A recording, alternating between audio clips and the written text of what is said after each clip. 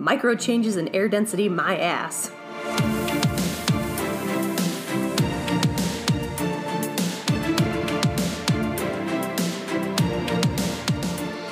Hello everyone, you're listening to The Rest is Confetti, and I'm Macy. And Courtney. And this week, Courtney watched Alien for the very first time ever. I did. I popped her end cheese alien cherry, and I'm not sure what that means. But anyway, so this is my birthday episode. It's my birthday! Keith and Courtney, it was both your first times. Keith's not, Yep. Well, Keith's with us, but he's not on the podcast. He's video gaming. He's having a He good has lazy not Sunday. died. I said Keith's still with us. He has not died. He is alive and well. What was it? Anyway, so... First time watching Alien. Yes. And Alien. First time watching Alien and Aliens. We are going to do them in 2 separate episodes just because I feel like they deserve their own episodes. Oh, yeah. They just There's do. a lot to talk about. And we're lazy, and that gives us an extra week to have an episode on backup if we can't have time to record. Exactly. So, anyway, yeah. Courtney, in space, no one can hear you scream. Give me your virgin thoughts. It was awesome! Oh my god. Ripley. That's the one thing I think I am the most sad about, because I was aware. I mean, I've seen all the memes. I'd seen the scenes, like most of the key scenes. Although, as you found out, you Liz. saw, like, parts of the key scenes. That is true. Like the chest burster scene where, like, I mean, yeah, it's pretty traumatic when it bursts out of his chest, but the leading up to it and him, like, choking and you know what's coming. Yeah. Oh my god. No, this is amazing. Typically the scenes that, are viral and like, oh, one of the scariest moments, here's a clip, it's right as it's busting out or something. But like you said, that's not the visceral part of that scene. It's knowing what's coming and his acting, because that's it too. All the death scenes in these, both of them, are so good. Yeah, the acting is just... Lambert, who is the short-haired lady, we've all discussed that. Yes. She's not, she's kind of cannon fodder. She's a little bit of the tropey girl. Weakest link. Weakest link. She's a little bit obnoxious sometimes. She does the typical thing of not Brett, Parker, I think, is the black dude. Mm-hmm. I don't, he might be Brett. I can't remember. Either Brett or Parker. But the African-American dude, he was awesome, and he was trying to fight the alien, and he's like, Parker, move, because he can't shoot it or whatever while she's in the way, and she's like, oh, no, oh, no, and it's like, bitch, just, at that point, I would have shot her. Yeah, she did not help, like, really at all. No. Yeah, but that, as Keith pointed out, when Dallas is in the air vents, she did a good job. Yes. A very good job. So she's not necessarily a bad actress. I just don't like what they did with her character. Yeah. other It seemed than like that- a more of a writing issue or something. And we have Sir Ian Holm, who passed away this year. R.I.P. My Bilbo Baggins. I know. Bilbo Baggins. Bilbo Baggins. Obviously, we love Bilbo. Oh, but yeah. Ash was where I first knew him from. Because when I watched Lord of the Rings for the first time, I said, it's Ash! So, he was, Alien was my first time with him.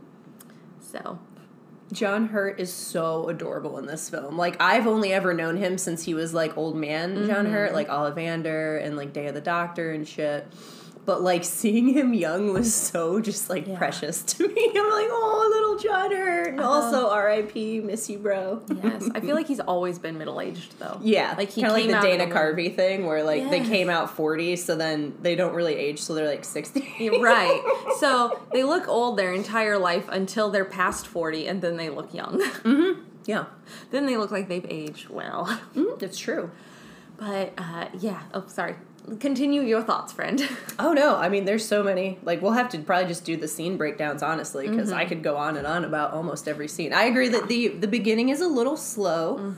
That is more, I think we've all agreed, a product of the time. And again, I don't really mind it. Like, if I get to know the characters a little bit better, personally, for me, that helps me get more invested. I understand for some people if they're like, oh, I just, like, skip the first 10 minutes, though, because you can, once you've seen it once, like, you could do that. I do tend to kind of goof around with some other things when watching this movie in the first even 15, 20 minutes. Yeah. Because again, like you said, it's a product of the time. I call it the Stephen King thing, where Stephen King novels can be a little slow sometimes at first, but it's because he is telling you about this town's way of life or what this person is like, so that later on in the novel when they make a decision, you're like, well, yeah, Jack would make that decision because I've gotten to know him. You feel like you know them. Right.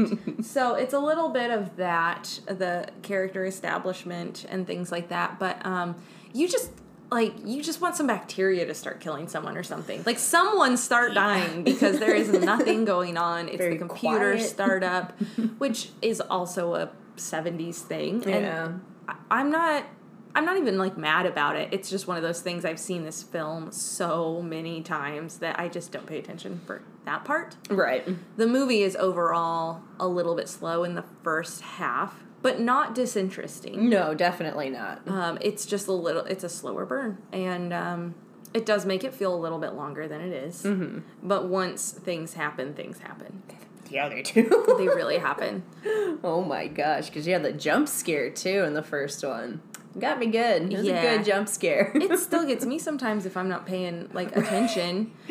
Because, again, when I've seen this movie so many times, it's not a, like, drawing or cleaning movie, but I can, like, almost quote the movie, so I sometimes will do other things with this in the background, and if I'm not paying attention, I'll be like, holy shit, I forgot that part was coming. Like Courtney said, she knew the chestburster scene was coming. They didn't know Ash was a robot, though. I did not know that. I was so excited. Yeah. I'm glad that eluded me, because that was really, really awesome kind of twist. I feel like that's... So at the time, that probably wasn't a bigger reveal than the embryo in the chest. Oof. But anymore, for people who haven't seen it, like, that's probably the biggest reveal in the movie. I would say so, yeah. Because also there's really no like, even I think when I rewatch it, there's not really, like, indicators or anything, or little even Easter eggs. Like, you just find out in that moment when he starts leaking the gross. I do think that is such a weird, gross thing that they're, like, white is, like, their blood, I guess-ish, liquid that they're filled with.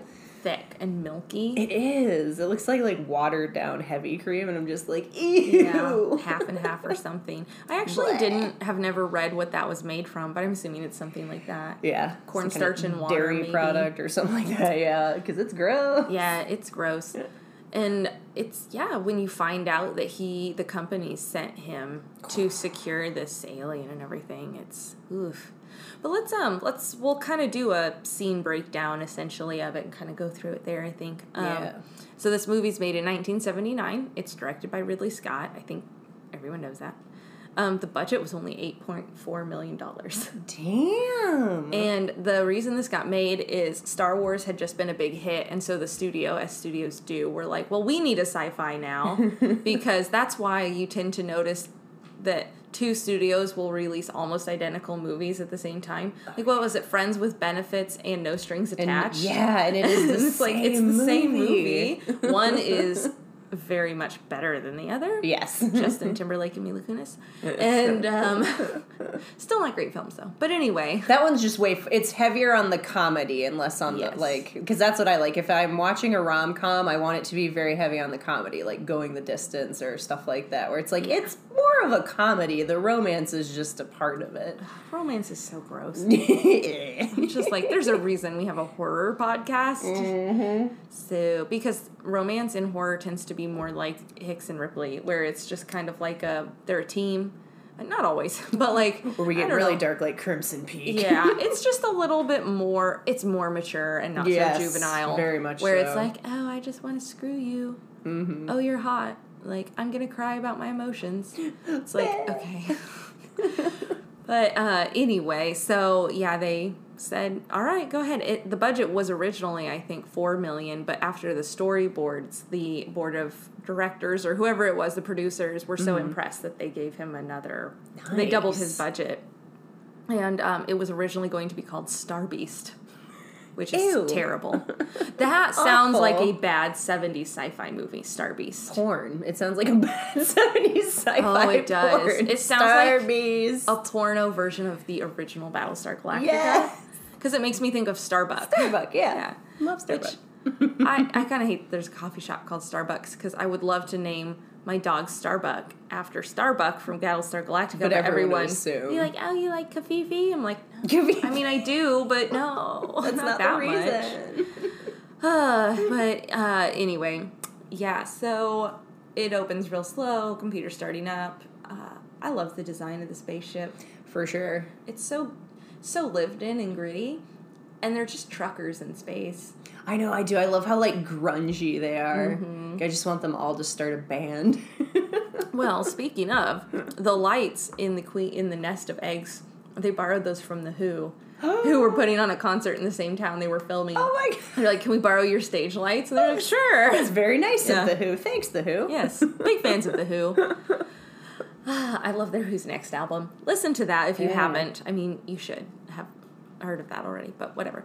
So, anyway, yeah, they're just talking, hanging out, you know. We establish Ripley as an just awesome badass character. She's third in command. She's a flight commander, something like that. She's third in command. I think she's a lieutenant, maybe, something like that. So she's third in command. It's Dallas, and Kane is John Hurt's character, are the two. Dallas is the captain, which Harrison Ford turned that role down. I wouldn't know. Which I think is why he did Blade Runner, because he turned down Alien by Ridley Scott.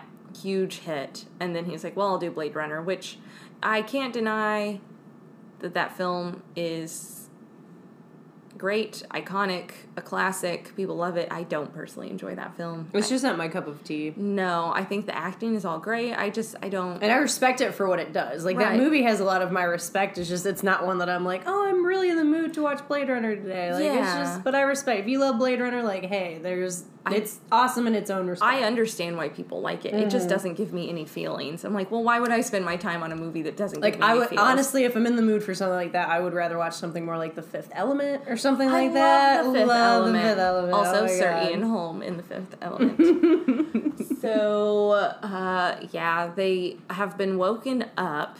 They're not supposed to have been woken up at this point. They're still on their return journey carrying 20 million tons of, like, mineral ore, I think. And they find out they've been woken up because the computer, who is called Mother, which I think is super cool. Yeah. Like, I think that's... It's a little eerie. Yeah, like, it's tropey now, but I think this was probably one of, if not the original of, like, that thing. Yeah. Kind of. So Mother has woken them up because it received an SOS signal. And again, the signal that was an SOS, which turned out to really be a warning, tropey now, was not in 1979.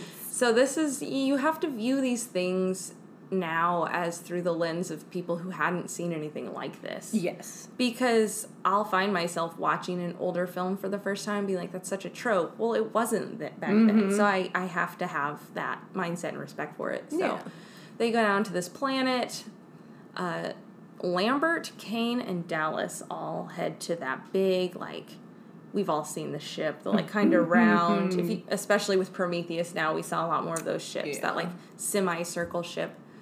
And they're climbing around. The engineer, which at the time, we didn't know they were engineers until Prometheus. Yeah. But this is post-Prometheus, so we're going to call them engineers. Yeah. At the telescope thing, that's iconic with the busted out ribs. And it was Ridley Scott's kids in spacesuits that were walking around that, so they did not have to build the set so large. Such a good idea. Because you know what? Another issue, I will go on a Prometheus rant a little bit, but Courtney's already heard my Prometheus rant. It is epic, and you can fast forward. Quality and accurate, though. So, the engineers in Prometheus, I don't feel like are as big as this one in the seat. I would say so, yeah. Yeah, it's... I don't know. But anyway, the thing's in the seat, and then they find the nest of eggs, and Kane's like, oh, look at this weird 4-flap vagina egg. I think I'll lean closer. Oh, look, it's opening. I think I'll put my face over it. Oh, and he can see something moving inside, which when he showed the light... At that point, I back the fuck up. Yes. Dude, it's 1979. This is a practical effect. They're shining the light in the egg. It's semi-transparent, but you can tell it's a thick, like, fibrous, membranous, skin-like thing, egg, flesh thing. And there is something moving inside. I got so much sleep last night, I'm a little disoriented, so bear with me. But And it's like twitching and moving, and I don't question it at all. Mm-hmm. It's like, did they really find an alien egg for this scene? It looks like it. They do so great you with don't the practical question effects. it for us. There's so much tension in this movie. Mm-hmm. There is not this much tension in Aliens. It's a little more fun. I do like Aliens more, I think, if I have to pick one. But this one is just, it's so tense. I bit my nails while watching this movie, and I've memorized this movie. It's so tense. And then it opens, and he's like, oh, something's sliding around in there, which that was used, let's see, heart, lungs, and some intestines were used for the inside of the egg. Like cow, I think. Not human. And he's like, I think I'll look closer, and then it gets him. Which that thing busts through a space helmet. Yeah. You know immediately that things are going to go very wrong. Right. Very wrong. I don't find that part. That might be my one criticism of this movie is like, how did it get through the space helmet? Because later on in that movie and then in Aliens, I mean, there's things like glass and doors keeping them apart. So how did it? Because when they bring Kane in, you see how thick that glass is. And it looks like it did one job. Because that's it, too. Like, if it maybe would have, like, had to, like, break it in pieces. Yeah. Like, hit it with its tail or its head, or and it slowly broke. But, yeah, it looks like acid. It just... Yeah. Ooh, yeah, that's true. Which that would help. I kind of that didn't happen. Mm-hmm. There's no indication that happened. I don't think it could, but I had canon that that's what it did, and I just... Yeah, that would make more sense. This is one of those movies where, you know what, one criticism, it's fine. Right, willing suspension of disbelief. Again, you gotta think of this was made in 1979. Mm-hmm. And I think it holds up incredibly well. Yes, people question things more than they used to as well. Oh, yeah. And you know what? I think we can let up on some films a little bit. Exactly. There are some unforgivable things, but this is not one of them. Yes, give them some grace. Yeah, so this is where you find out, like, why you root for Ripley. Because when Dallas and Lambert are getting Kane back to the ship, and they're like, something's attached itself, and Ripley's like, I can't open, you have to stay in there because you have to be quarantined for 24 hours. I can't let you in when he has some weird alien organism attached to his fucking face. And the captain is like, let me in, that's an order. But she's third in command and the two ahead of her are out there. So she's in charge and she says no. And that's why Ripley is such a good character, because she does everything right and she gets fucked at every turn. Yep. And she's surrounded by idiots. No one listens to her. No one listens to her. But she's also not, like, a god-like person. Like, no. She's flawed. There's things she can't do. She struggles. It's literally just pure survival. Yeah. But she's also very competent. Oh, for sure. Because how do you root for people who are doing idiotic things? You can't. Like he said, there's a reason that there's rules and that there is those levels of like, okay, no, this is protocol. We don't do this because if we do, it's probably going to fuck our day up. And what happens? Their day gets really fucked up. She was right. Oh. And Dallas, the captain, is like, if we don't get him in, he could die. And she's like, if you let him in, we'll all die. Yeah. That's what you sign up for. They have quarantine protocols and science officers and like all these rules because you're traveling through space. And you know, if that isn't believable in this day and age, though, that they won't listen to the scientific protocols. Gosh. Yeah, this is so much more applicable than I even realized. 40 years later, yep. Question the scientist. Do it. It's super smart. Yeah, science. No, it's never worked out for anybody. Which all you people who think, which none of you people that I'm talking to listen to this podcast, but who think that they're tracking you through vaccinations, you're posting your like social security numbers on Facebook. Well, you think they can't track you anyway? They don't need to implant anything in you.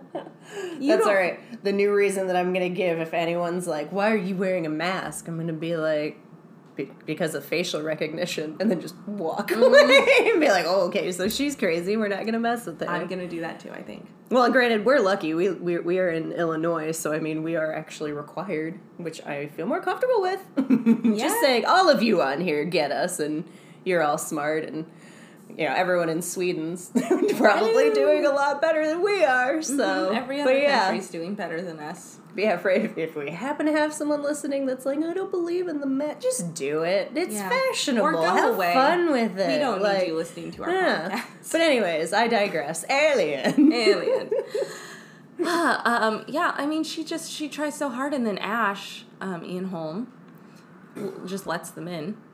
And they do such a good job of, like, they don't give away that he's an android, but they show him watching horrible things happening with a blank look on his face. And you're like, something's wrong.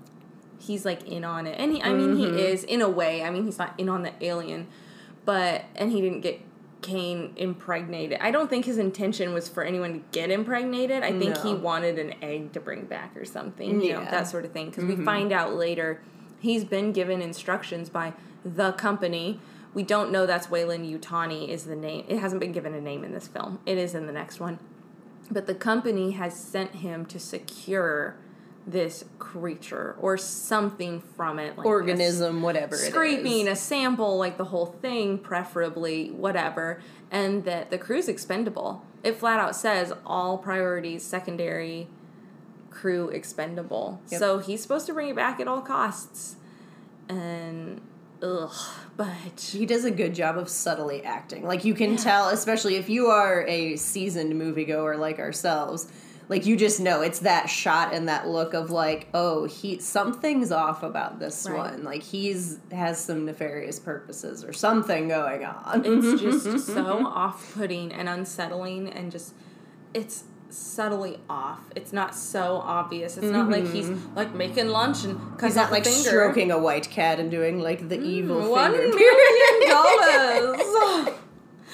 Oh, no. It's understated. It's subtle. It is. Because it's Ian Holm, and he's brilliant. Because the most unsettling things are when it's that uncanny valley. Mm-hmm. And they call it the uncanny valley is when something is close to right, but it's not quite there. Yes. And that's worse than when it's definitely wrong. Mm-hmm. Because your brain is like, it's like trying to make sense of it. Where you're like, it looks real. I know it's not, but it looks real, but I know it's just not. Just like a lot of the architecture and stuff in this, too, where it's like it's familiar a little, but not enough. Which, let's talk about H.R. Geiger for a minute. Let's do that. We did not get to watching Dark Star, the H.R. Geiger documentary, because we get distracted and into deep psychological, philosophical conversations, and we regret nothing.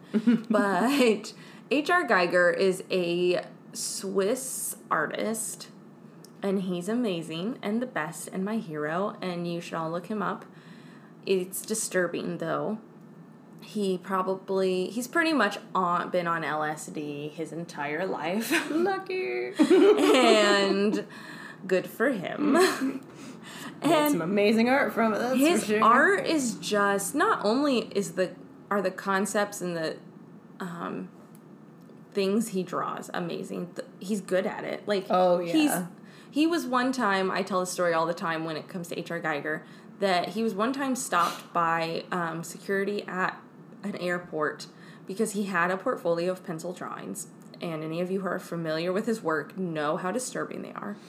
And the security or whatever thought that they were photographs of people he had been torturing. And they detained him, and then they found out they were pencil drawings, and then it's fine, because you can draw whatever you fucked up shit you want. Like, if, you know, but that is how good it was, that they were like, oh, these art photographs? Yeah. And they're that disturbing. He's very big on the sex and machinery, and I'm not talking about, like, vibrators. Oh, no. Like, sex and, like, Modoc machinery. Right. It's, like, boobs going into tubes and machinery, and, like, penises that are mechanical, and, like, but also organic. And it's just, there's nothing like it. And I don't think there ever will be anyone like him. No. There shouldn't be. Break the mold, God. I don't think God made H.R. Geiger. I love him, but I don't think God made him. He was an explosion of wonderful, weird things. I think someone threw some LSD in a Hawaiian volcano and he walked out. But he's just incredible. I mean, his work is amazing. His technique is flawless. He did the design on this film. He designed the aliens. He designed the sets. Not the spaceship, but all the alien stuff. Yeah. And he was told to make it less penis-y and less blatantly sexual. And those of you who've seen this film, it's like, how was it more sexual and penis-y? Was there just actual penises hanging from the ceiling? Did he, like... just cocking balls around every corner. Desecrate corpses and steal their dicks and, like, wear testicles in a necklace around his throat. I don't know what he did to make it more penis-y. Because the movie is also an allegory for male rape and impregnation through rape. Because they felt it's, first of all, it was cliche to have a woman be the weak first victim, and it women have had to and still do watch women be raped on screen or sexually assaulted in some way all the time, and in real life as well. So you know what? These white men from Hollywood somehow for one day decided to give us all a break and put it on the men instead, which, you know, that's sad and scary. And men can get raped too, so it's not just a woman thing. Yeah. And it is also, they wanted the male audiences to be uncomfortable at this, like, mirroring of the trope of women getting assaulted. Kind of like in Deliverance, Burt Reynolds talks about the scene in Deliverance, which it's one scene. The movie's great. Watch it because there's a lot of fun facts about behind-the-scenes stuff. We're not talking about Deliverance. I won't talk too much about it. But Burt Reynolds said that he thought it was an important scene because women are expected to show up for, watch, and give a thumbs up to movies where women are brutally raped and assaulted all the time. Yet when a man is raped and assaulted, we still to this day people talk about Deliverance and well, I can't watch that movie because this happens. You watch fucking Law and Order SVU all the time. Because I don't care if it's painted as a bad, obviously ideally it's painted as bad. It's in stuff. You're making people are watching sexual assault and rape and abuse and torture and all these things, and we're expected to just ignore our triggers because people do that in real life anyway and just be like, I'm totally not experiencing PTSD by watching this. Yet the one time a man is assaulted, it's like it's an unwatchable film. It's Voldemort. Yes. We do not speak its name. It can't exist. It shouldn't have happened. What a terrible movie to have been made. And so I really respect that they were like, no, we're switching it up. We're going to make the men uncomfortable this time. No, fuck it. You want to shit talk what Burt Reynolds chose to do? I don't need your approval anyway. Right. I love Burt Reynolds. Like, Burt Reynolds' arm in that movie is the same size as most men. They also, in that movie, had such a low budget, like, they couldn't afford stunt doubles. And so Burt Reynolds is really, like, rowing them down the river.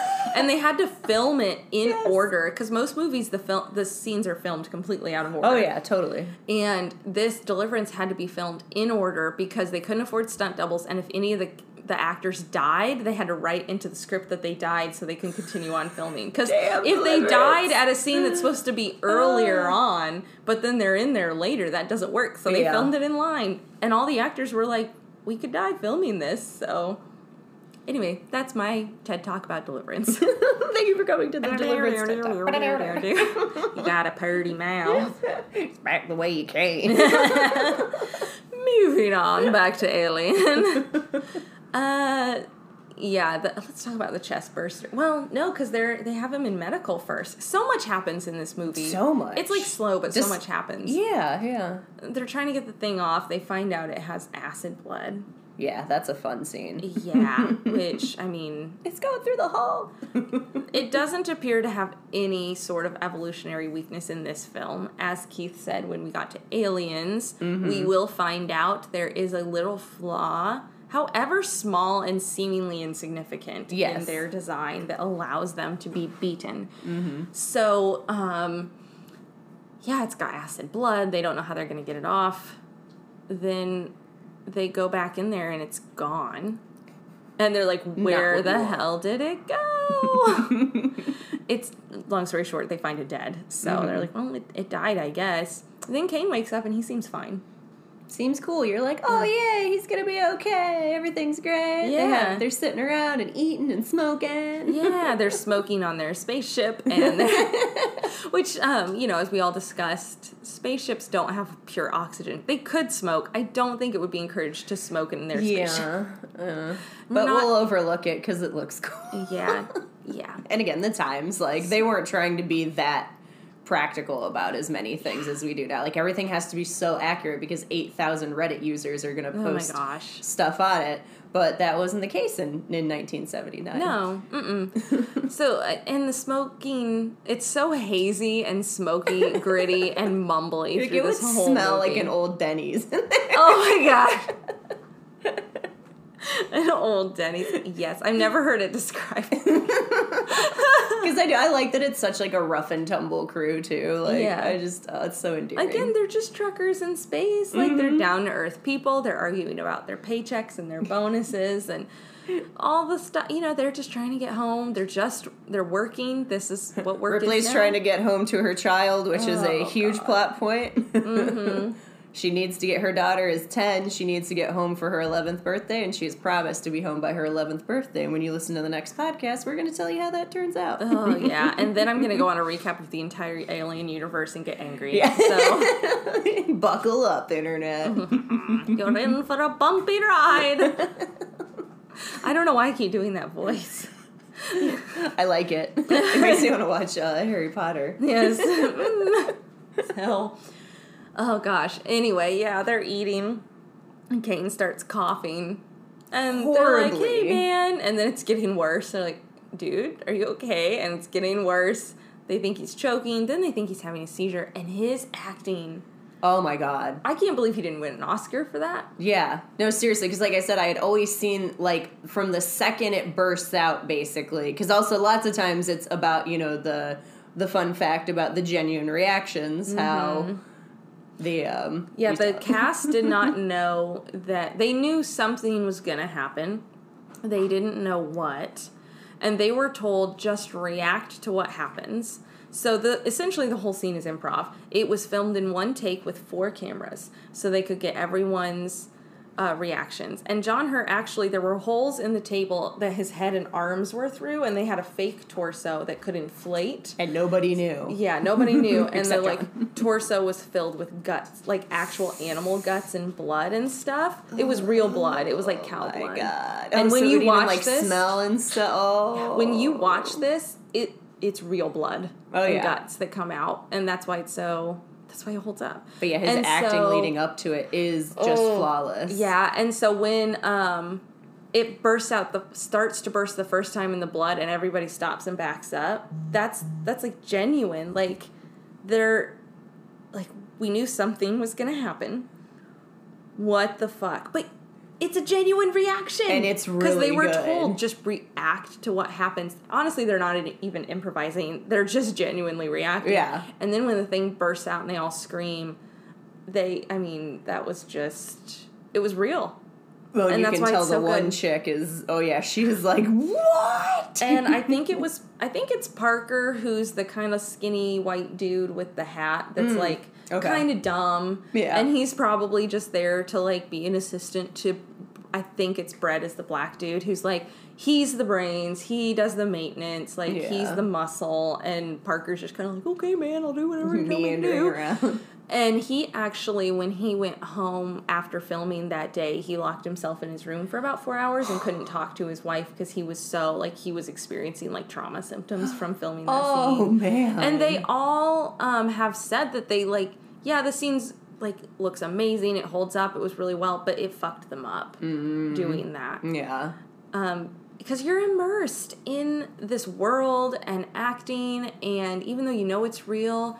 You have to, it's kind of like fostering kids. Don't foster kids unless you are going to love that child as your own kid. Yes. But that's also why fostering is so painful, because then you have to give your kid back. Mm-hmm. Because you shouldn't foster if you're going to view that kid as a foster child. So anyway, they're acting, and they're acting so good because they're in this world and it's real to them. Yes. And it fucks you up, stuff like that. Yeah. Because, if someone's just acting, you can tell. When someone's like, this is real and I'm a part of this, you can tell. Huge difference. Yeah.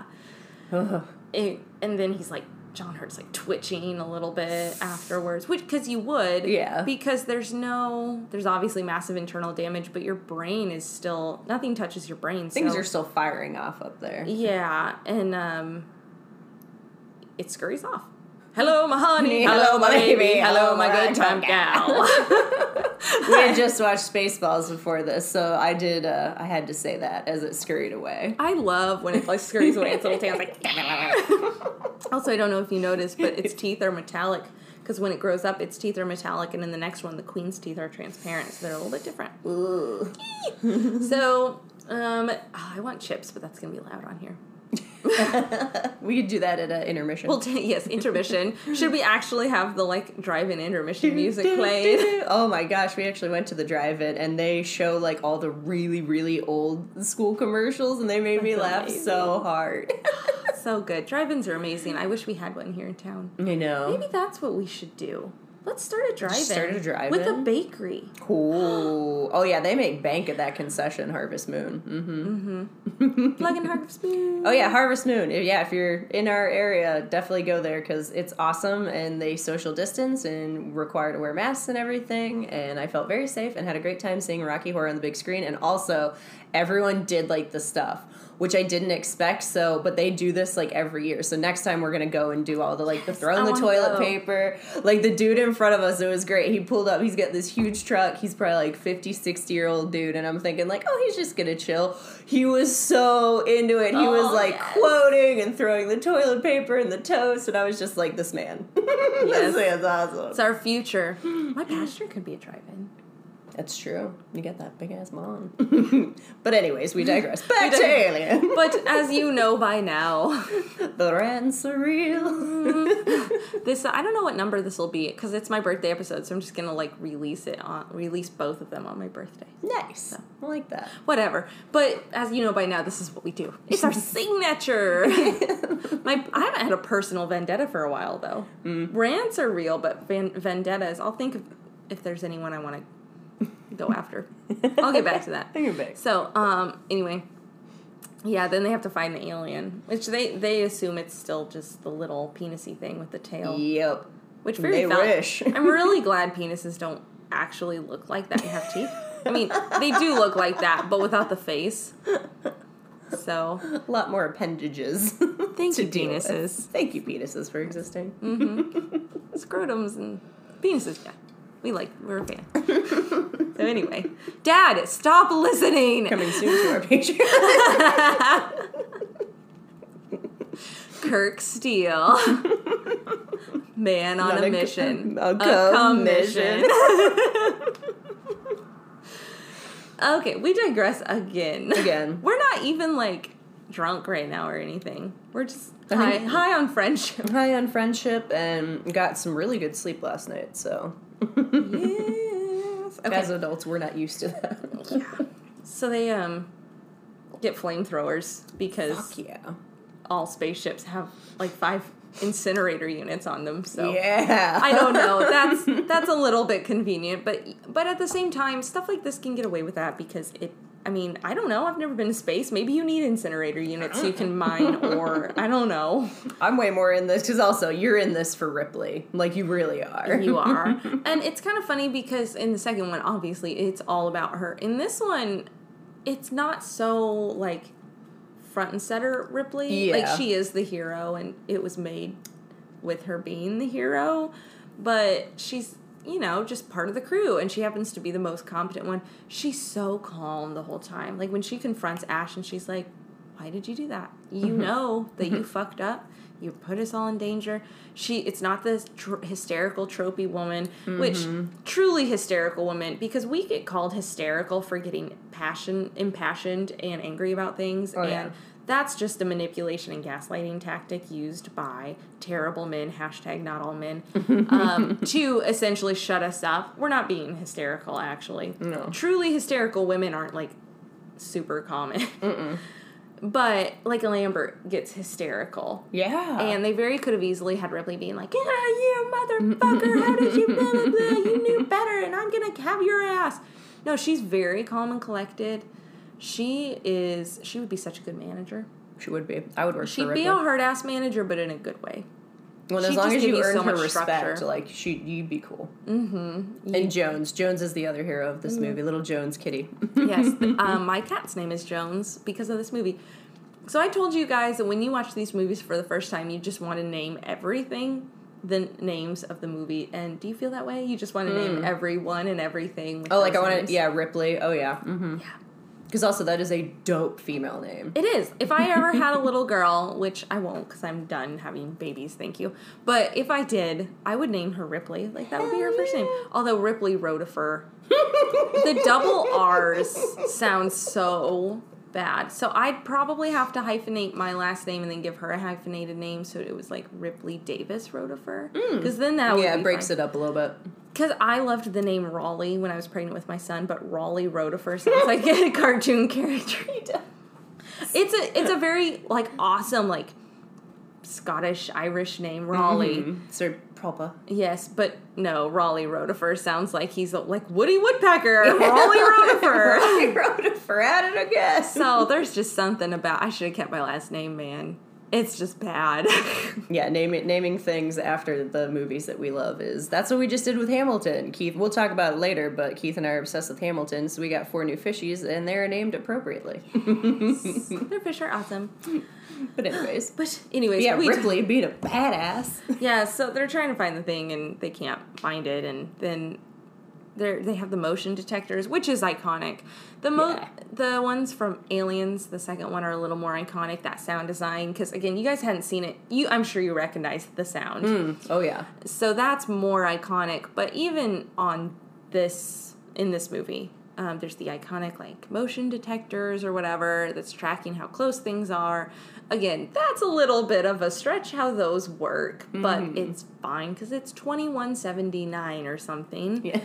And whatever. So they pick Jones, the cat, up on it, and then Brett or Parker, the Weasley little white dude, whatever it is, he lets the cat go. So now he has to go get it because they're going to pick the cat. He's like, what? It's just the cat. And the smart black dude is like, come on, man. We're going to have to go catch the cat because we're going to pick it up. Okay, I'm looking up their names because I feel bad being like the smart black dude and the dumb white guy, which it's true. Alien 1979. Okay, let's see. Because also I feel like he doesn't put together too that like this thing it's a like what host is that what it's saying, a host organism or like so it can attach to the cat too, I'm assuming.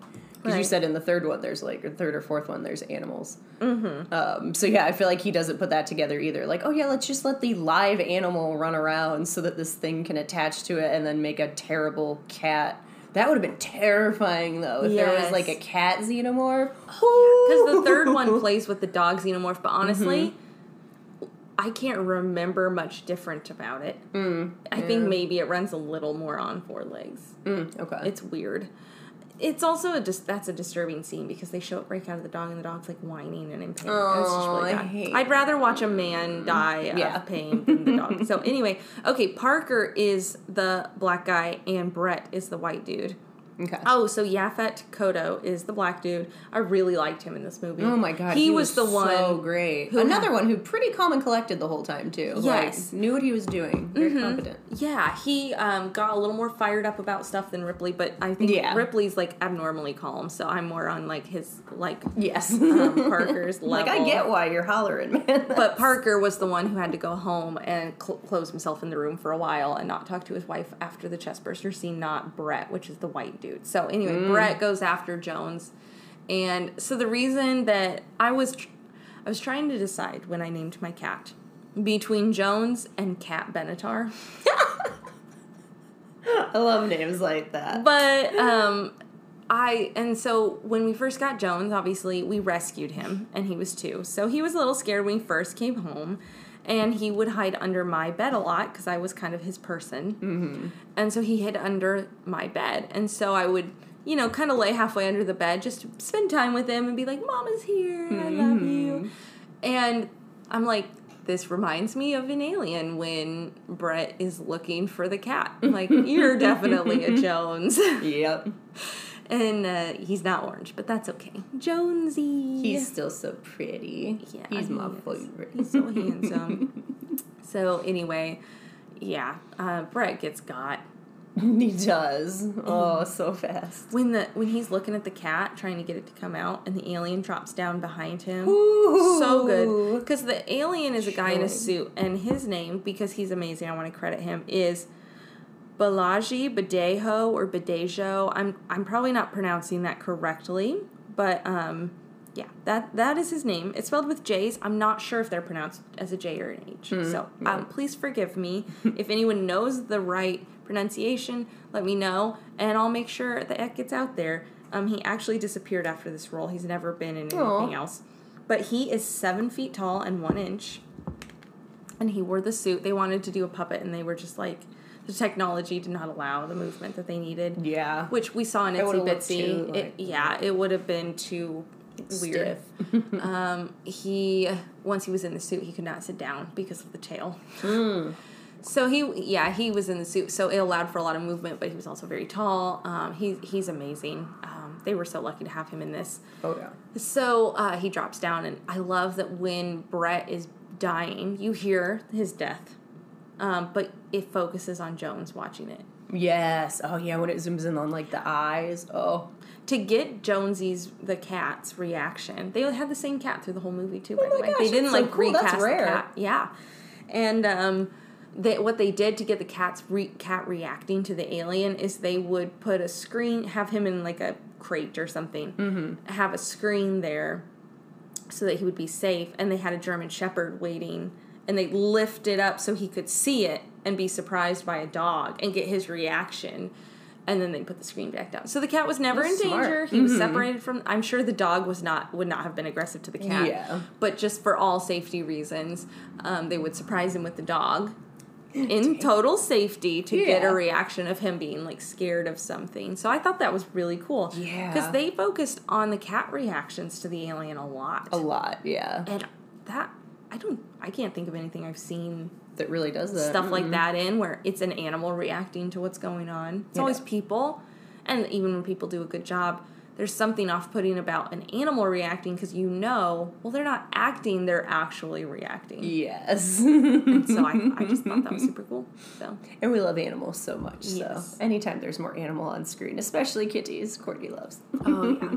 Kitty cats. Well, because you love dogs, too. You just are not in a place at the moment to have a puppy. Oh, exactly. And Keith has way more of a way with the dogs. Like, most dogs just, I think they know that I'm kind of for the other team. They're like, I smell the cat on you.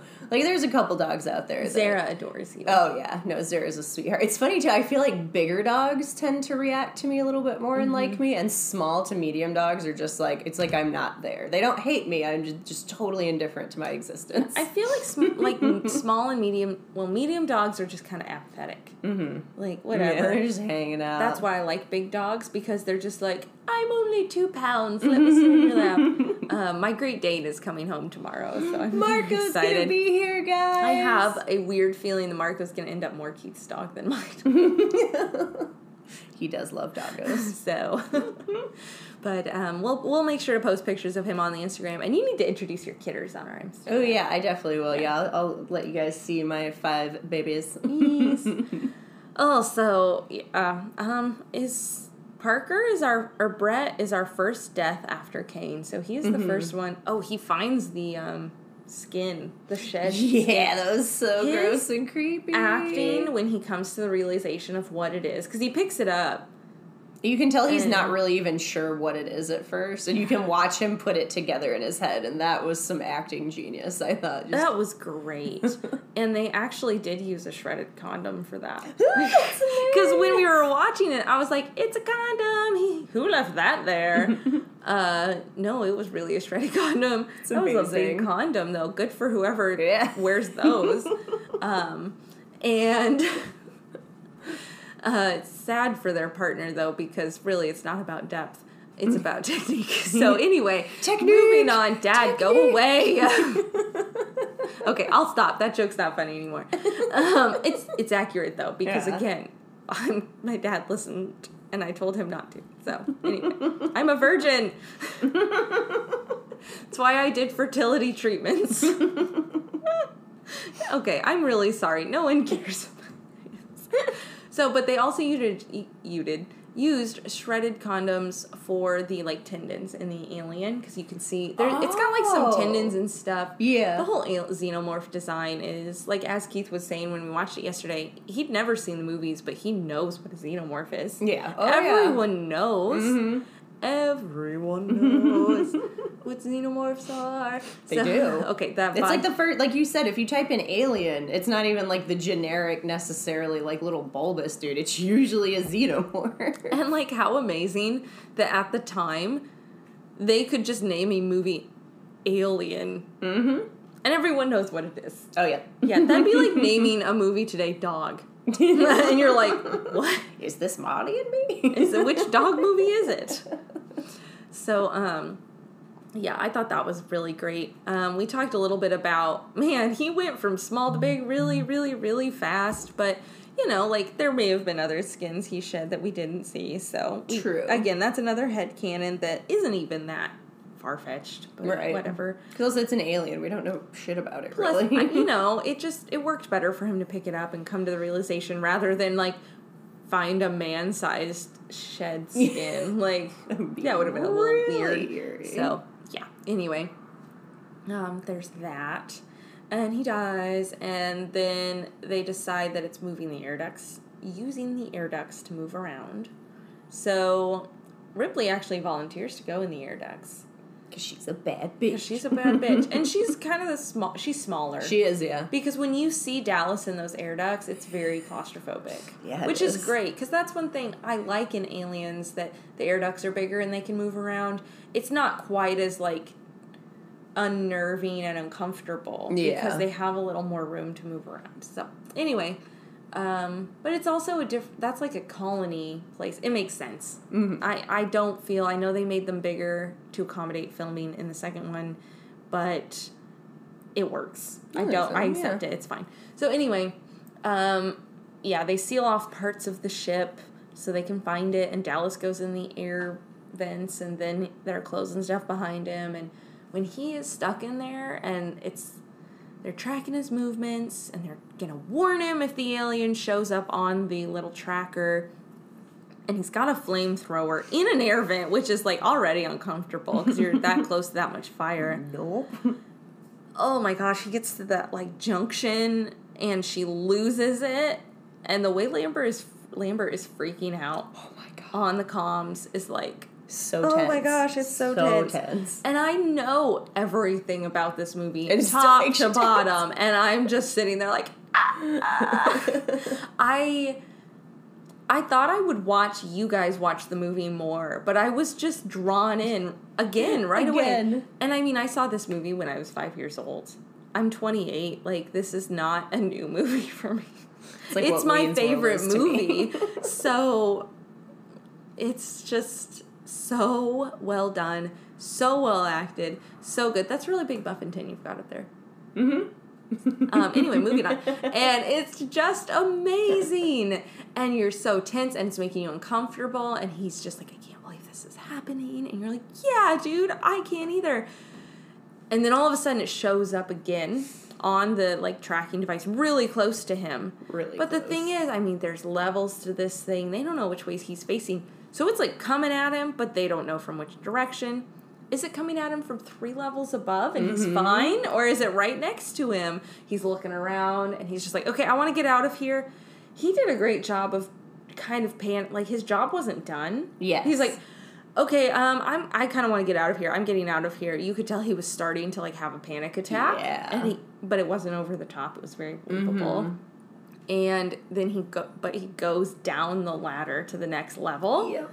Turns around, and it just... That's the jump scare. Jump scare. It's like... Which, it's actually baboon shrieks is the sound for the aliens. Yeah, okay, yeah, that's scary as baboon fuck. shrieks are terrifying. And I think baboons are terrifying. Unless you're Rafiki. Yeah. They sped them up or something for the alien, maybe.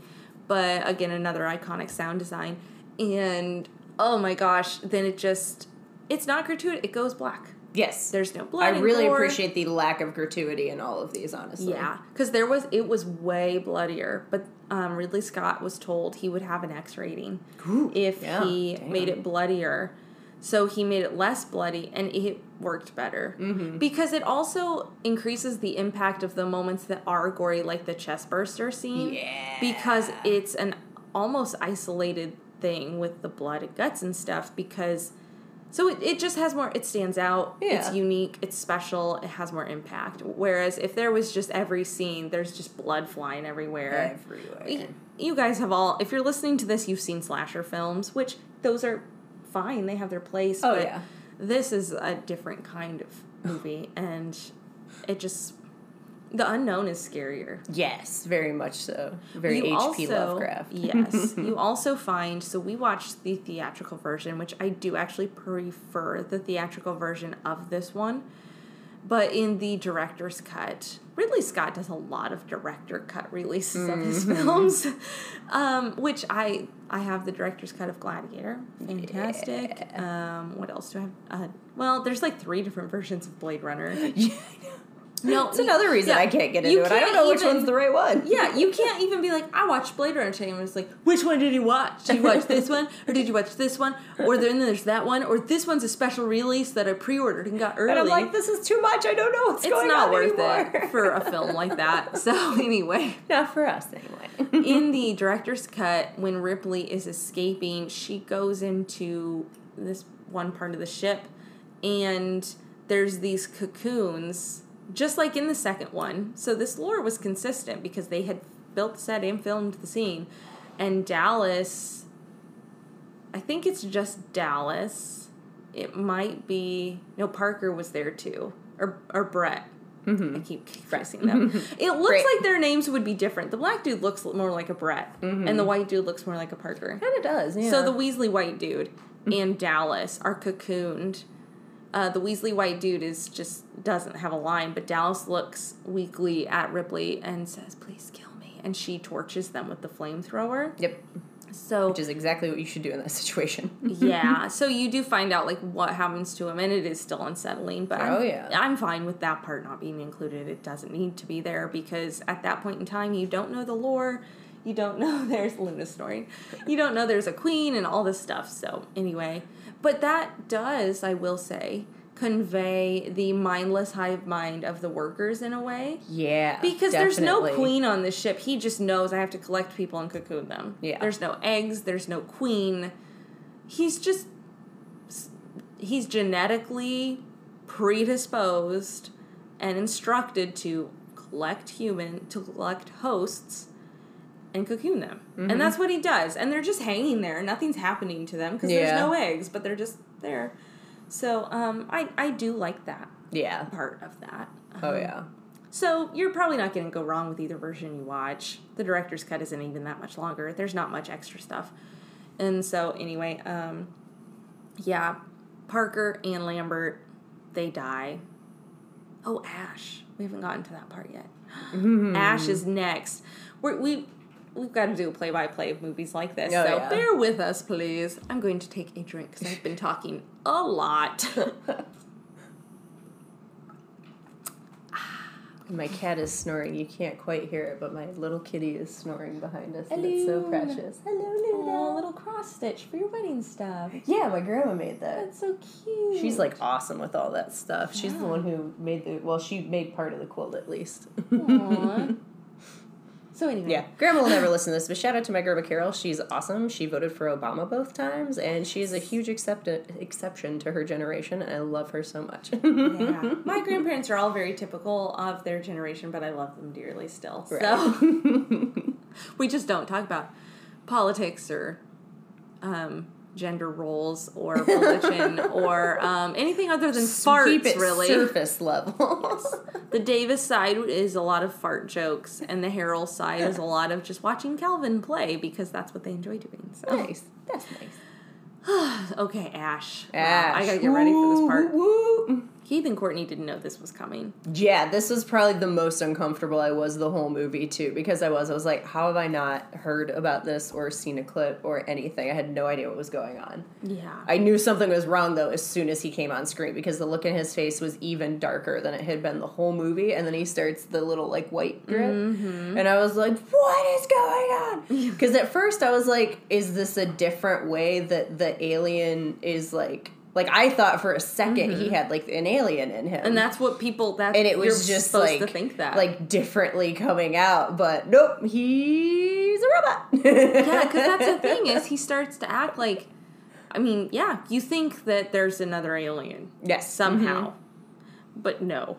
This is a new threat that is introduced that does not feel convoluted. In the moment. Yeah. It does not feel convoluted at all. It's so natural and organic how it happens. It makes sense. Mm-hmm. It does. Oh my God. And when he, speaking from a woman who has been through this, and I'm sure sadly a lot of us have, when a guy traps you in a room or blocks your only exit and, like, you can't get out, the fight or flight response that you will feel is insane. And I think this whole scene just got it so great. Well, and Sigourney Weaver, this is her first role, by the way. Which blows my mind. Yeah, insane. Because we've all seen people's first roles. Right, most of it is. It's like, oh, I will watch this because I love this person and I know who they grow into. She came out the gate Ripley. This is why Sigourney Weaver's my favorite actress and always will be. I love a lot of other actresses. So great. But come on, you will never. Meryl Streep was up for this role. Really? She was almost cast, but her partner had just died. Oh, and so they decided to go with Sigourney because they were like, you need time to grieve. Yeah. We understand you're not going to be held.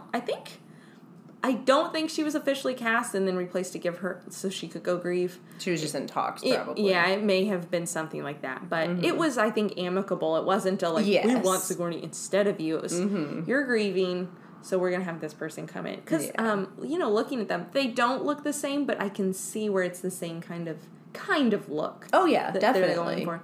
So, anyway, when she does such a good job playing that scene of, you can tell when she realizes he's trapped me in here and he's going to do something to me. She's trying so hard to stay calm. And she's barely holding it together. Yes. And you can tell that because she's held it together so well up until now. Because she went into Mother, so there's a computer room.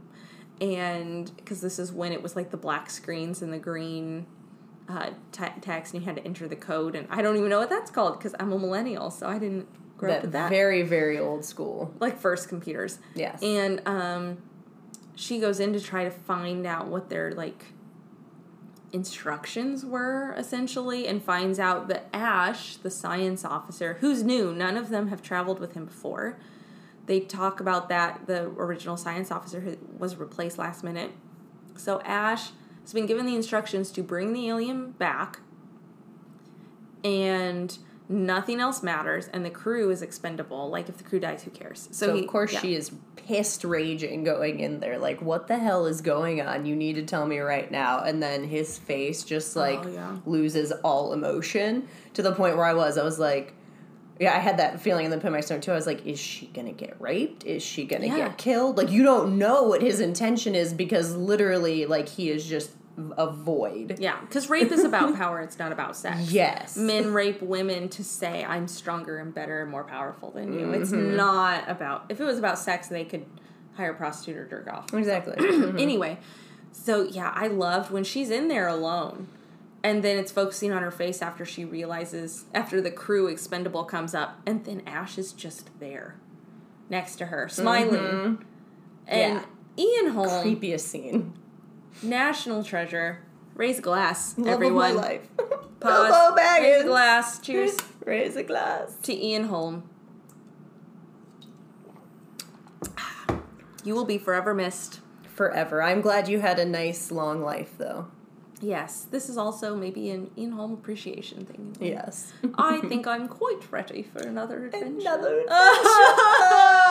And Elijah Wood posted on Twitter, he was like, goodbye, uncle. I'm like, oh my God, my heart. But yeah, no, he kills it in this. Like, he's such a little weirdo, too. He was in The Fifth Element. Oh, he's also in From Hell, which I have to introduce. Have you seen it? Yes. Okay. Oh my God. No. From Hell. I've read the comic book. I never have, but I've seen it. It's so pretty. It's all line work. It's not filled in. It's like It's the beautiful. sketching rants of a lunatic. It is, and I love And it. it's But yeah, him and amazing. From Hell. I mean, like, and This even is Garden why State. Like, Courtney is my best friend. best friends. Because she's seen From Hell, too. And that is not a movie that usually people are like, I know what you're talking about. It's my best friend in high school. Yeah, I know. Like, that happens to us a lot, where we're just like, oh, this movie, you probably haven't seen it. And the other one is like, I love that movie. Like, I've made good life decisions. Shout out to Sam Harshman, who is already a part of our circle. Is like, he gets it. Mm-hmm. Yep. Shout out. But my best friend in high school and I were on a huge Johnny Depp kick.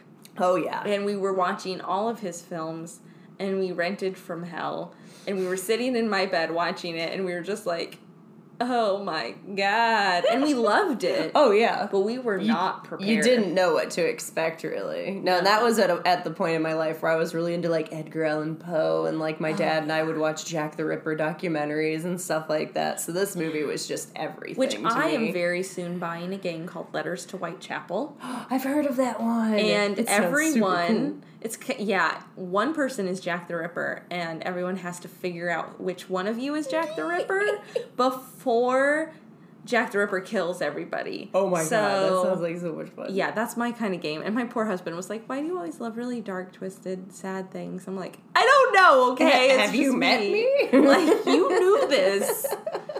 Oh my goodness. Okay, so yeah, she's trapped in the room. And then The tension is thick. and he attacks her in such a weird way. Yeah. Well, not a good way, but I'm speaking of that positively, because weird can mean negative when it comes to a film. Mm-hmm. But no, like, it's such a weird and unique way, and then he, like, takes so much time rolling that magazine up nice and tight. And then just, my God. And it's like, so he's a robot. He can't get her. He's very strong. Yeah, he, operational in all ways, like Data, he is not. Yeah. I'm programmed with multiple techniques. Wink, Which wink. also, let's just talk about that for a second. Data's a sex robot. Oh, yeah.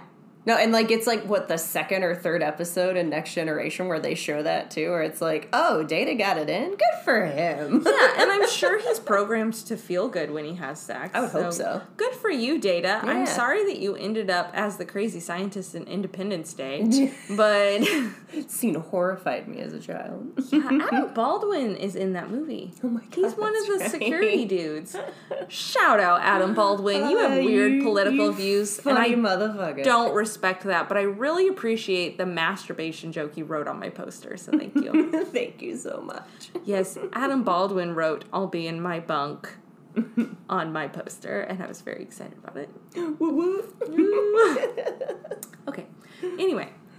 The scene is so tense. We're trying so hard to not talk about it. I Because know. It's making It's like, us I don't wanna anxious talk. as we're talking about it because it's that well done Right. and that good. And when he shoves that magazine in her mouth, I thought I was going to vomit. It, again, is like almost an allegory for rape. And Yes. like, I'm going to take this phallic object and shove it down your throat until you die, because he's a robot.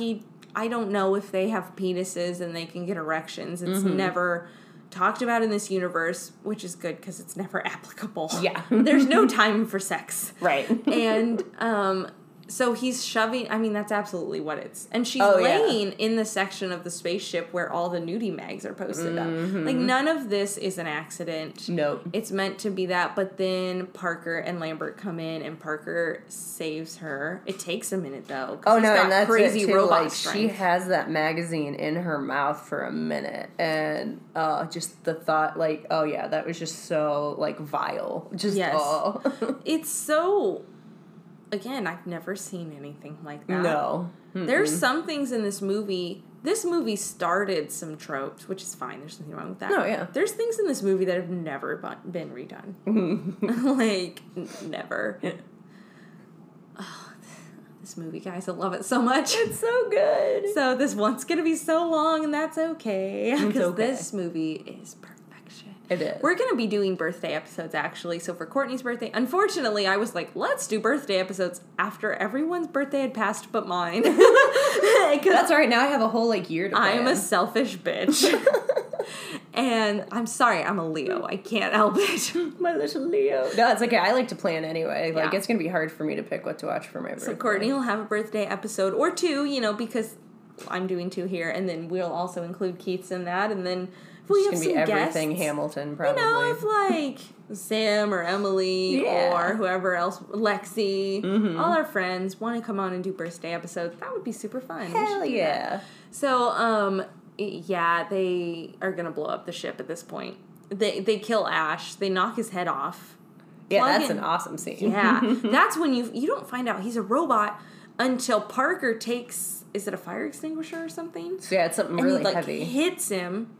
Then he's like, blah, blah, blah, blah, freaks out and starts spewing the white milky stuff. Oh, yes. Which for you guys, I want you to go through like your thoughts and feelings on this whole, because at this point you still don't know he's a robot. Yeah, because that's at this point too. And again, he's not showing any of like the same symptoms that Kane was. So, you like, in my head, I'm like, is the egg in the wrong spot? And, like, he's spewing this. But, again, it's so much white fluid. It made me think of Swiss Army Man, though. Yeah. When he's, like, spitting all the water out, except instead of water, it's this gross, milky substance. Oh, milk. It's like baby spit up, honestly, is kind of what it reminds me of, too. Yeah, it's like baby spit up. So, yeah. But anyways, no, it was so just, like, visceral and gross, but I was like, at that point I'm like, okay, what the fuck is still going on? I still at that point, I will say, thought that it was in some way like maybe a variation or mutation of the alien, and it was not until his head came off and I saw like, okay, those aren't insides, that's all wires and tubes, but there's so much of the milky shit in there too. I'm like, oh, it looks weirdly like a mix of tissue and machinery, which again, H.R. Giger. But yeah, so visceral and gross. Yeah, you don't know he's a robot until his head comes off. Which unfortunately, I think, again, I was so young when I watched this movie that I think my parents told me he's a robot. Because I think that was happening. I was like, what's happening? And my mom's like, well, he's a robot. Oh, okay. Which I was so little. I mean, right. In a way, I'm sad that I don't get to experience these films for the first time as an adult.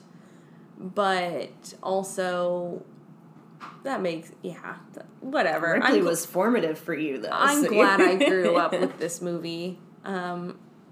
I think Ripley, one of the things when I took my personality test, Ripley was one of the people who had the same personality. Yes! So I'm very excited. Ripley. But yeah, they plug him in and ask him about stuff, and he's just a shit to them. He's so cold, is how I would describe it. Like, just absolutely, again, no emotion, just cold, doesn't give a shit about any of these people. No, not at all. Who fucking cares is his motto. Right. They decide to blow up the ship. There's nothing you can do. Ash tells them you can't kill it. It's a perfect weapon or perfect predator or whatever. And so they have some stuff they got to do first, though. And Parker and Lambert die. Yeah. And this is where we've never liked Lambert that much. She's always been she's just been in the background. She just seems a little pointless at most points, where you're like, what? Like, why? How did you get here? Like, you're someone's, like, niece or nephew or something, because she's just not really contributing a lot. You slept with someone at some point in time and got this job, and she's just, I was always pretty indifferent to her. This part is annoying where Parker's like, move so I can kill it. She's like, oh my god, no. Because also she just freezes. She does the thing that I hate in movies where it's like you're right by this big-ass thing that wants to get you and you just freeze, which I understand does happen in some cases. But, like, my God, it is so frustrating that it's not even, like, she doesn't even, like, fall back first and then struggle. It's like she's just frozen. And I'm like, you could move a little bit. And I get that freezing is a real response to things, but they call it fight or flight for a reason. They don't call it fight, flight, freeze. Right. So I feel like at that point, that kicks in. Because you have no control over that response. That's why it's a trauma response, and that's why they call it a triggered response. You have no physical control over this response, and you will react, and you're almost not responsible for your actions in this moment because it's a pure survival instinct, and nowhere in your survival instincts are you programmed to stand there and freeze. Unless so at that point, I will say, you're gonna run or fight. Yeah. It's a little unrealistic to stand there and cry. Like I said, or at least, like, fall back or something. Yes, I've often said, I'll kill myself at that point. Yeah. Mm-hmm. I don't care, because I don't know that this thing's going to do to me. So, yeah. They both die, though. And Ripley's like, I'll get out of here. And she's like, fucking Jones, I gotta save the cat. Gotta get the cat. I've never identified with the character so hard in a movie. And this is why Ripley's so fucking good, because she's like, I have to save my cat. And yes, you would, because you have this attachment to this creature and you're in this situation, and I don't care what anyone says. Now, for me, if my dog Zero was stuck on that shit, I think I would do whatever I could to save her. Mm-hmm. Oh, yeah. Because also it really rounds out her character. Like, they could have made her just a hard ass who was like, the cat, it's just a cat, whatever, I'll get over it. Like, no, she's a hard ass because she's smart, but she also has a lot of empathy and a lot of kindness and humor in the second one. You don't really, there's not time for humor in this one. But that's a really good point. She's complex. She's not just a hard ass. She's human. Yeah. She's not... Like, she wants to save her cat because she's like, if my cat dies from this, like, I'm never going to forgive myself. And I'm just like, yeah. Yeah, she is well-rounded. She's human. She's real, because she's not just this one lane, gosh, I can't think of the word, but one defining factor. One-dimensional. One-dimensional. She's not one-dimensional. Because you see in the second one, she has severe PTSD. Yeah. Like, she has reactions to things she can't control. She's still a badass. Mm-hmm. So, yeah, Ripley's just awesome. So she starts the self-destruct sequence. Tries to get the cat. She does get the cat. Yes. Because he's her cat, so he comes to her. She's running to the shuttle. The alien blocks her path, so she tries to stop the self-destruct. And I was watching you guys, because I could tell on your faces. You were like, she'll stop the self-destruct and figure something out and then restart it. She can't stop it. Nope. It is counting down. You have 5 minutes to stop the self-destruct sequence before it's too late and you can't stop it. She's trying to stop it. She's doing everything. She can't get the buttons and stuff pushed fast enough. And then it's like, your timeline for having the self-destruct sequence canceled is now gone. Mm-hmm. So she like just misses it too. It's like 5 or 10 seconds and she would have had it, but she just doesn't get it.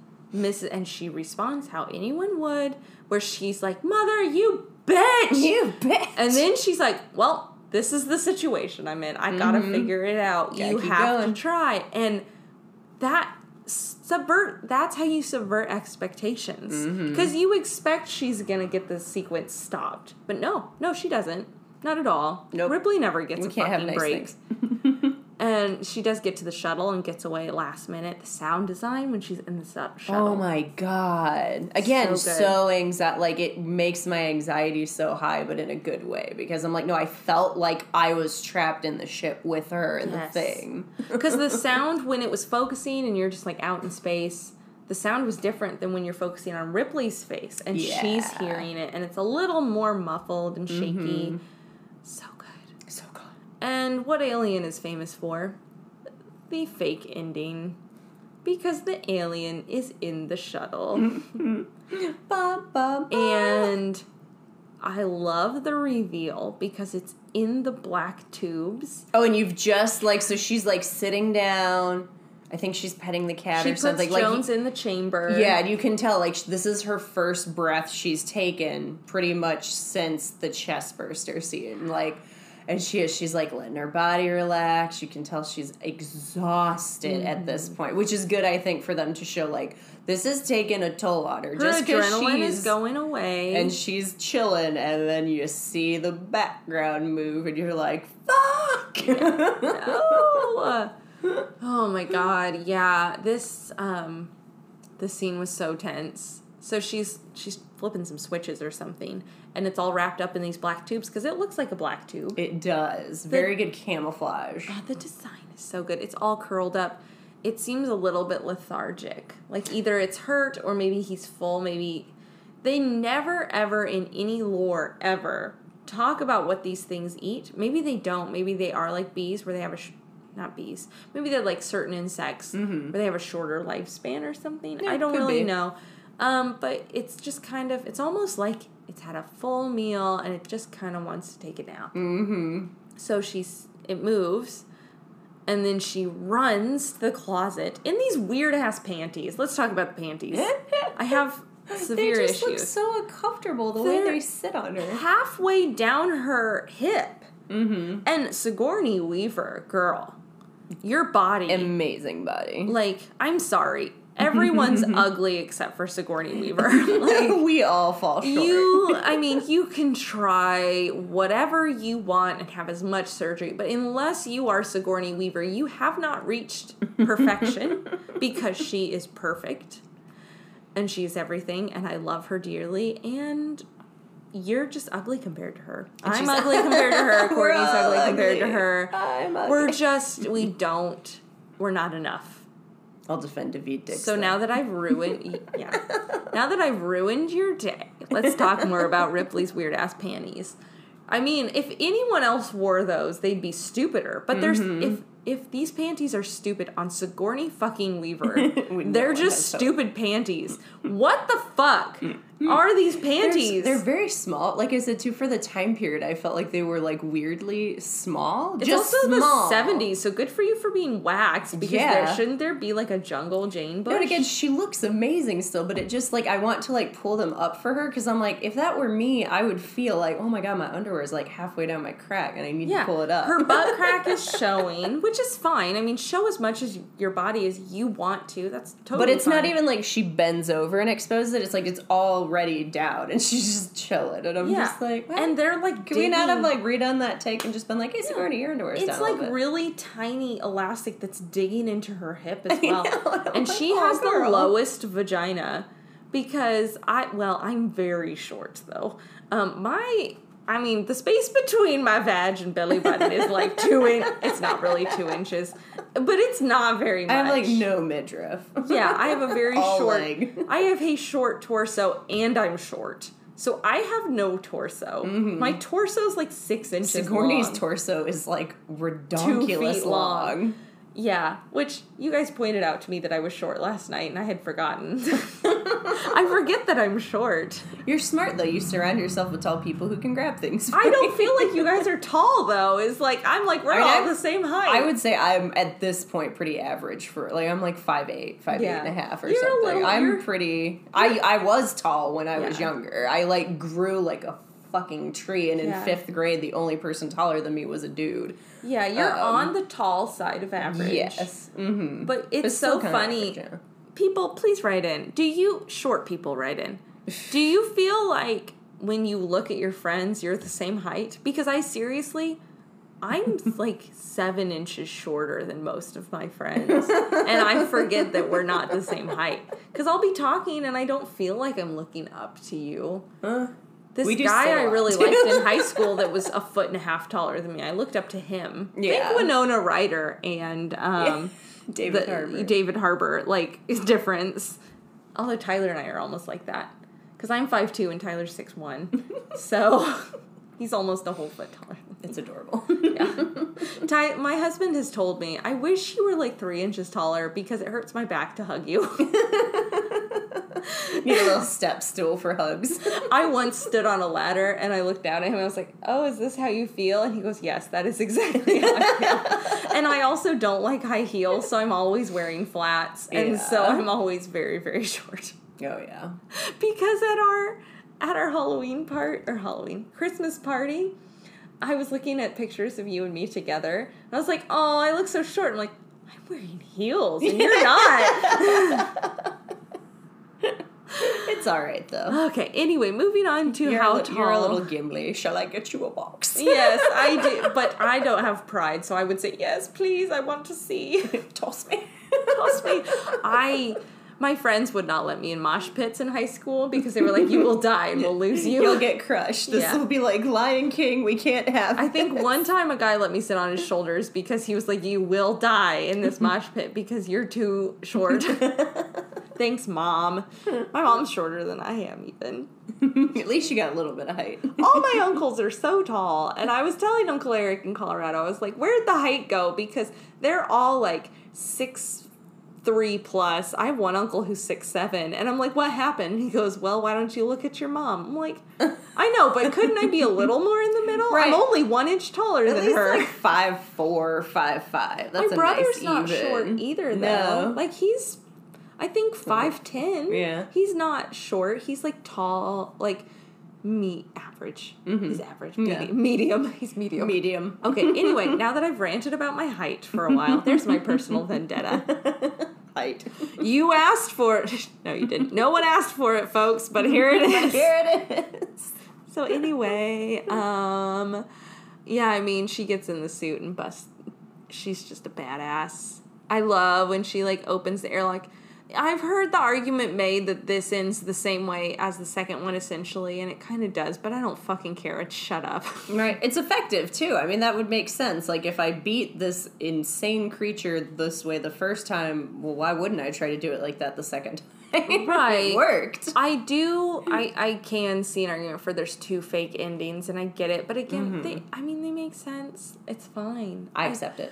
I love the movies. I don't care. And the second one's super fun. This one's just amazing and set so many bars and so many good tropes, I think. It's almost like watching... It was so inclusive. Yes. Particularly for the time Diverse period. cast. Well, there's only one black dude, but there's 2 women, so it is... For the time period. For the time, it's very diverse. For now... Isn't it? It is... it's like bare minimum. Yeah, it's just average, I would say. But for 1979, again... expectations should have been higher through all of humanity and time, but for 1979, good for you, Alien. Also, what a fucking feminist film. Yeah, definitely. Because, I mean, there's Ripley, as you see in Aliens, that's a little more feminist even. This one, this is like minimum feminism. Also, Ripley, when they were casting for the role, did not have a gender. They knew the last name was Ripley, because it's the last name, so it doesn't matter. Her first name is Ellen, but it could have been Roy. Whatever. Yeah, I mean, yeah. And they just really, they were open to whoever we feel like fits. Which I'm so glad, because honestly, guys... I kind of wish they would cast more things like that, where it's like, it just goes to whoever we actually just see and think, no, this is the character, this is the great actor. If Ripley was a man, this would just be another good sci-fi film. Mm-hmm. It is amazing and iconic and perfect and timeless because Ripley's a woman. And played so well. Not just any woman could have played this role either. Definitely. Because it's Sigourney. It's just amazing. And you can see in the second one, they really play up the sexism. Because in this one, it wasn't written with sexism because they didn't have a gender. But in the second one... And it is a smaller, just, I think, well, I mean, the crews It's a smaller story. Yeah, just smaller scale story. There's more people in the second one. Yeah, there is. So, it's just... Then she goes into hypersleep and she tells Jones in 6... Or no, she's recording, I think, a lot. But Jones does make it. Yes, Jones makes it. I did tell Courtney, I spoiled it, I said the cat lives. Which I appreciate. Because sometimes... I get real anxious about animals, particularly cats, obviously. It can be hard to enjoy something if you're worried about the animal too much. So because you are for a second, that alien is eyeing that crate, and you're like, oh my god, it's gonna eat Jones! But it doesn't. Jones is fine, and he makes it through the second one, too. Right. And I think that comes down to maybe they just don't eat, because I think it was like, it's too small, like, it can't be impregnated, I don't care. Yeah. Mm-hmm. Because they're so... That's all it is. It's procreation for them. It's furthering of their species. Mm-hmm. They don't have vendettas. They're not angry. They are intelligent, but they're animals. They're just animals. That's it. They don't hold grudges. They don't... Nothing.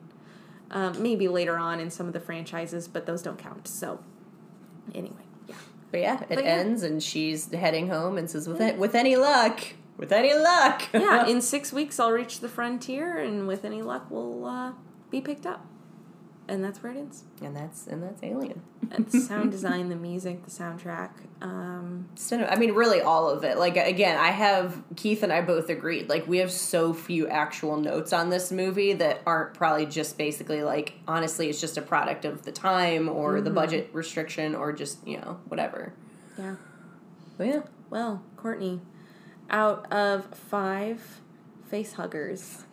What do you give this film? I would say a solid 4 or 4.5. Yeah. Yeah. It's a 5 for me. It's perfect. Like I said, like the beginning is just a tiny bit slow, and there's the one girl actress, and I'm just like, you just seem pointless to me. But besides that, I have no notes. Everyone's acting is amazing. The practical effects are spectacular. They still hold up. I love that there's a cat in it, obviously. I love Ripley. She's one of the greatest characters, I think, of all time. Mm-hmm. And I can't wait to rewatch these. I cannot think of a female character I love more than Ellen Ripley. No, because, like, I mean, I'll say it, and hopefully this isn't, like, blasphemous, and again, everyone can have their own opinion. Right. Like, she kicks the shit out of Princess Leia, I think. Oh, yeah. And I love Princess Leia, guys. That's not to say, like, I will always Princess Leia. Like, no, I love both of them, but no, Ripley, just, I mean, she's who I want on my team. Yeah. People. The few people who listen to this, please send me your alien tattoos, because I want an alien tattoo, but I don't want a xenomorph on my body, and that's all I could find. Yeah. But I don't like it because of the scary. Xenomorphs. I also have a 3-year-old. I can't, like, have a xenomorph tattooed on my body. Right. So anyway, I'm looking for an alien tattoo. Carrie Fisher will always have a special place in my heart as a human. Because also, I love Carrie Fisher, the person, a lot more than Princess Leia, the character. I want a Princess Leia tattoo, but not really for Princess Leia. It's more for Carrie, and let's face it, that's her most iconic role, and she says so. She's fine with it. That's when she fucked young Harrison Ford. I also love that she frequently reminded people, I fucked 33-year-old Harrison Ford, by the way. So you can step off with your opinion. And he eats it. So. Oh, yeah. Yeah. Anyway. Yeah, it's a perfect film for me. I mean, the complaints I have on this film are so much less than complaints I have on even my next favorite film. Mm-hmm. It's just, I love it. Watch it. If you listened to this and you haven't seen it, fuck you. Let me You're rephrase probably this. me. Yeah, let me replace this. Go watch it again. My birthday present to myself was literally watching this with Keith and Courtney for their first time. Yep. Like, that was my present. Like, it's the greatest gift I've ever given myself, because, you know what a wonderful gift to experience your favorite film with your friends for their first time. Oh, I love that. I love doing that. Isn't always a good time, because I knew you guys would like these movies. Oh, yeah. And I did too. I've always wanted to watch it. I just never got around to it. Yeah. So, like, sometimes it can be scary because you're like, sometimes we like weird stuff. Mm-hmm. Sometimes you like weird stuff and you just know that a lot of your friends aren't going to. Yeah. Like Slither. I love Slither. But I understand why people don't. I was explaining it to Emily at work yesterday, and she was like, what? Probably horrified just hearing about it. She was like, was the lady who had the slug babies okay? And they just, like, raised them together? And I was like, oh, no, honey. It's not that kind of movie. Oh, no. No. I'm sorry. Yeah. It is visceral and vile and hilarious. And we love Michael Rooker. So. We do. We'll probably skip What You Read and What You Gonna Read today, because this is a long one and we've got another one to record, and I have some rants on the next, not on the next one, but after the next one about the alien universe. So. Yeah, we'll end the next one with what we're watching. We're gonna take a cake break, I think. Hashtag cake break! Cake break! And then we'll record our second one, so goodbye, everyone. Fare thee well! Bye!